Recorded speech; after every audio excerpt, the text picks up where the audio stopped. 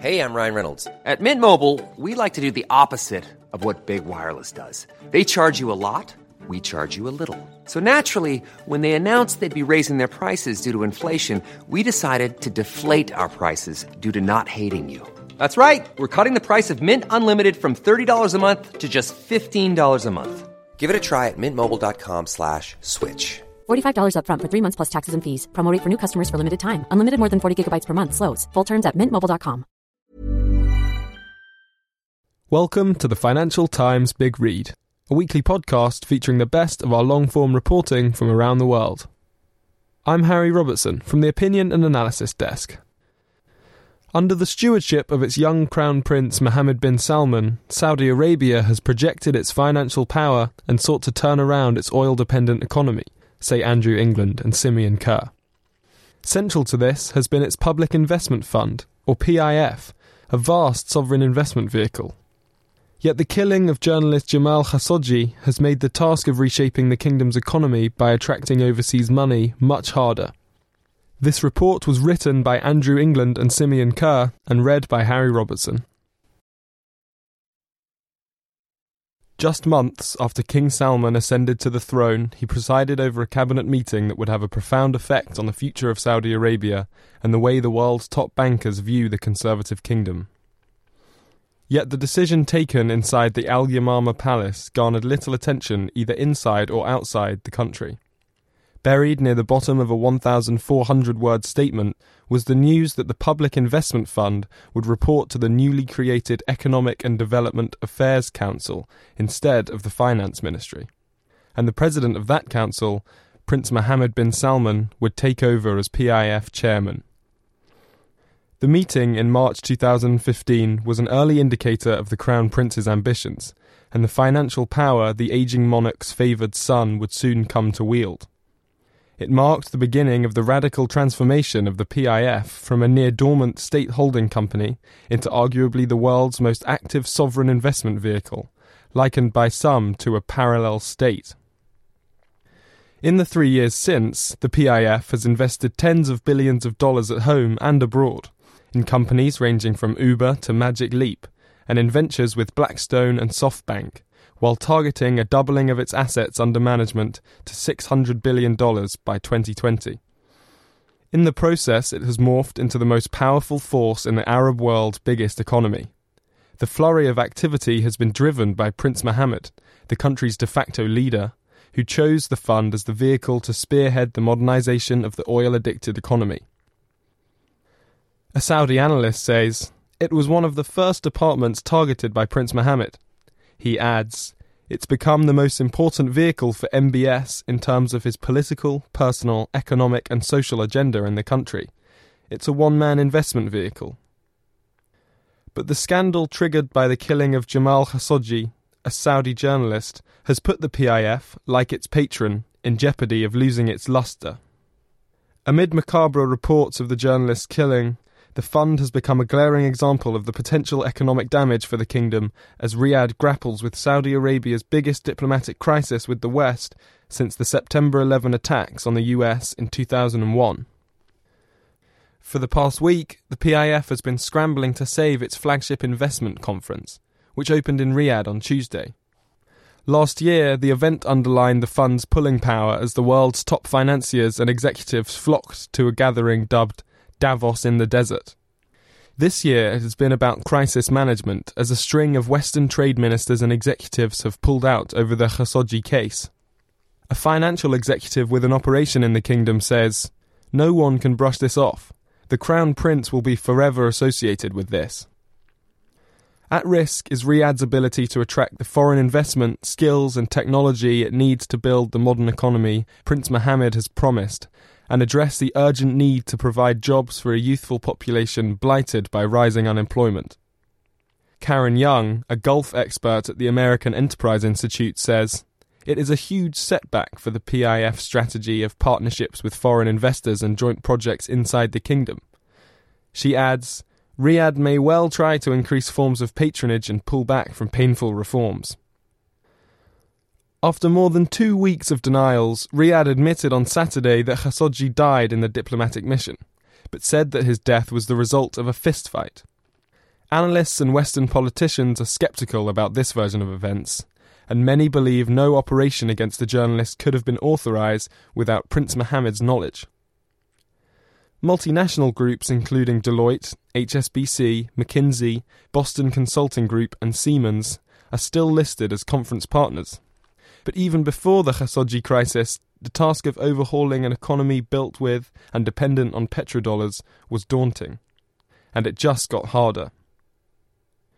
Jubin Jose, an investment expert at the Gulf Investment Fund, says, "The market has been underestimating the political and macro challenges Saudi Arabia is facing for some time. Recent events have raised the political risk premium further, with international companies having taken a strong position on the Khashoggi incident." He continues, "This won't help economic diversification, given the cornerstone idea was to have increased private sector participation and to attract foreign funding." Growth has been stagnant in the world's top oil exporter since crude prices plummeted in 2014 and the kingdom slipped into recession in 2017. Unemployment rose to 12.9% in the first 3 months of this year, according to government data, the highest level on record. In a country where 2/3 of the population is aged under 29, youth joblessness is more than 25%, a figure that doubles for young women. It was against this backdrop that Prince Mohammed wooed young Saudis and enchanted Western politicians and executives by promising an aggressive transformation of the economy and a more tolerant society. 2 years ago, Riyadh launched a national transformation plan with the goals of reducing the dominant role of the state and developing the private sector with a target of creating more than 450,000 jobs by 2020. The 33-year-old's plans drew plaudits, with few disputing that the kingdom was in dire need of a shake-up. The PIF, central to the plan, would invest in international assets, partly to use its financial muscle to bring foreign capital, technology and skills to the kingdom. But it is inside the country of 33 million people where its reach has been most deeply felt. Created in 1971 to finance domestic projects, the PIF also acted as custodian of the government's stakes in companies, including chemicals producer SABIC, National Commercial Bank, and Saudi Telecom. For decades, it did little more than provide loans. But in 2008, it dipped its toe into the world of active state investment with the launch of Sanabil, a sovereign wealth fund with initial capital of just $5 billion. Since it came under Prince Mohammed's leadership, the fund has set up an array of companies ranging from energy efficiency and waste management to entertainment, defence and religious tourism, its tentacles reaching across all sectors as it promises to create entire new industries and ecosystems. In tandem, it has announced 6 huge projects, each with bold targets of adding billions of dollars to the economy and creating thousands of jobs. They include NEOM, which was branded as a $500 billion futuristic investment zone. But away from the eye-catching deals and announcements, there have been increasing signs that the economic reform program is under strain. The much-anticipated initial public offering of Saudi Aramco, the oil company, has been shelved, and a broader domestic privatisation program looks to have stalled, analysts say. Instead, the state, through the PIF, appears to be entrenching its dominance of the economy, while many companies in the private sector, which in 2017 accounted for 48% of gross domestic product, have been battered by weak growth, as well as fuel and electricity price rises and new tariffs on foreign workers. The bleak mood has been exacerbated by Prince Mohammed's anti-corruption purge that has cowed wealthy merchant families. About 300 princes, tycoons and former government officials were rounded up in the Ritz-Carlton Hotel in Riyadh last November. Most have been released, but only after transferring cash and assets to the state, including from Saudi bin Laden, the region's largest construction group, and the Middle East Broadcasting Centre, the region's largest media company. At the time of the crackdown, Khashoggi wrote, "There are rumours that the state will place some private companies under the custody of the government's public investment fund, further entangling business and government, preventing the Saudi economy from realising its full potential." Prince Mohammed told Bloomberg this month that the seized assets would be managed by Istidama, a state company formed in the wake of the purge, and cash moved to the treasury. A banker with Saudi clients says the arrests of businessmen have continued, adding that some people are selling luxury goods, from watches to private jets, to stash cash offshore. People are worried and scared, the banker says. Yet in an increasingly autocratic environment, any debate about Prince Mohammed's plans and the role of the PIF is muted. The authorities have detained activists, academics, bloggers and clerics. Essam al-Zamil, an economist who criticised the planned Saudi Aramco IPO, has been in prison for a year and is reportedly charged with membership of a terrorist organisation and meeting foreign diplomats.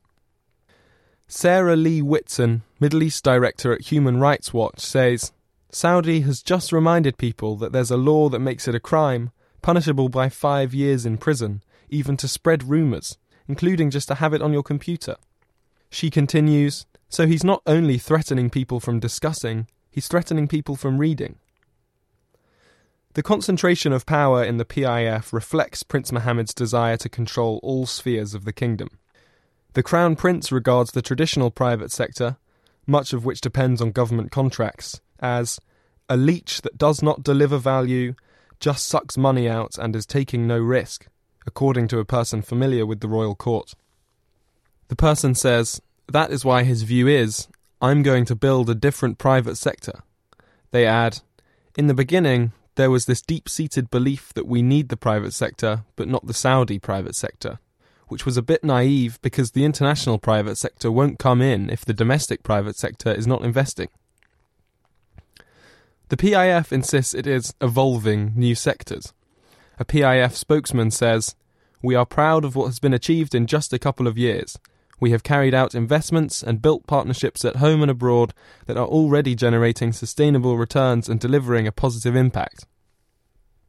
By elevating the role of the fund, Prince Mohammed, who heads its 5-man executive committee, believes he can shape the direction of economic development and the outcomes, such as levels of Saudi employment in the private sector, a senior banker says. It is, however, a risky strategy, and with every new deal announced, questions have been raised about the PIF's transparency, its management capacity — it employs close to 300 people, up from 70 2 years ago, who are supported by an army of Western consultants — and how it intends to finance the tens of billions of dollars of investments. The IMF estimates that the PIF is expected to invest 83 billion Saudi riyals, or $22 billion, in the domestic economy this year alone. The person with knowledge of the royal court says, you need 500 people to manage the fund and its projects. And where are you going to get the management teams, the middle management? And then there's the money you are going to have to invest. They add, there's no way they can do the reform programme without foreign and domestic capital. So how is he going to square that? Over 10 years, the PIF will get some liquidity, but you need it in 3 to 5 years. The fund raised $11 billion in syndicated loans in August, an unusual step, as sovereign investment vehicles typically only borrow against specific investments. It is also at the centre of the surprise shake-up of the kingdom's 2 corporate champions. Aramco's decision to acquire a 70% stake in SABIC was largely driven by the need to raise cash to fund the PIF's spending. That deal, which officials are using to justify delaying Aramco's privatisation, is expected to net the PIF $70 billion when the fund's holding in SABIC is transferred to the state oil company next year. For all the hype, foreign direct investment into the kingdom plunged from $7.45 billion in 2016 to $1.42 billion last year, according to UN data. The senior banker, speaking even before the Khashoggi disappearance, says, people have been looking to invest, but it's not straightforward because you've got risks coming at you from all angles. Moreover, the crisis threatens to heighten tensions in the ruling family. The Khashoggi case may not undermine the PIF's ability to continue snapping up foreign assets, bankers say. The challenge will be inward investment. One banker says, it is way more unpredictable now. A foreign diplomat who knows the country says, you look at the people willing to take a hit now in international business by boycotting the PIF's conference. No one is going to want to touch him, Prince Mohammed. They add, if you end up with Mohammed bin Salman, who is supposed to be the conservative monarchy's answer to the Arab Spring, and this is the way you get reform, I don't see how you come back from that. Thank you for listening. If you've enjoyed this Big Read podcast, you can subscribe on all the usual channels. If you're not already an FT subscriber, visit ft.com/offer for our latest subscription offers. This episode was produced by Harry Robertson. Hi, I'm Daniel, founder of Pretty Litter. Did you know cats tend to hide symptoms of sickness and pain? I learned this the hard way after losing my cat, Gingy. So I created Pretty Litter, a health monitoring litter that helps detect early signs of illness by changing colors, saving you money and potentially your cat's life. Pretty Litter is veterinarian developed, and it's the easiest way to keep tabs on your fur baby's health right at home. Go to prettylitter.com and use code ACAST for 20% off your first order and a free cat toy. Terms and conditions apply. See site for details. When you make decisions for your company, you look for the no-brainers. And if you have a lot of mailing to do, Stamps.com is the ultimate no-brainer. It streamlines your processes to make your business more efficient, which makes you less busy. Mail checks, invoices, legal documents, and everything you need to keep your business running with Stamps.com. Seamlessly connect with every major marketplace and shopping cart. Schedule package pickups and see your cheapest and fastest shipping options from different carriers. With rates up to 89% off USPS and UPS rates. And with the Stamps.com mobile app, you can take care of mailing and shipping wherever you are. Make the same no-brainer decision as over 1 million other businesses with Stamps.com. Sign up with code PROGRAM for a 4-week trial, plus free postage and a free digital scale. No long-term commitments or contracts. That's Stamps.com. Code PROGRAM.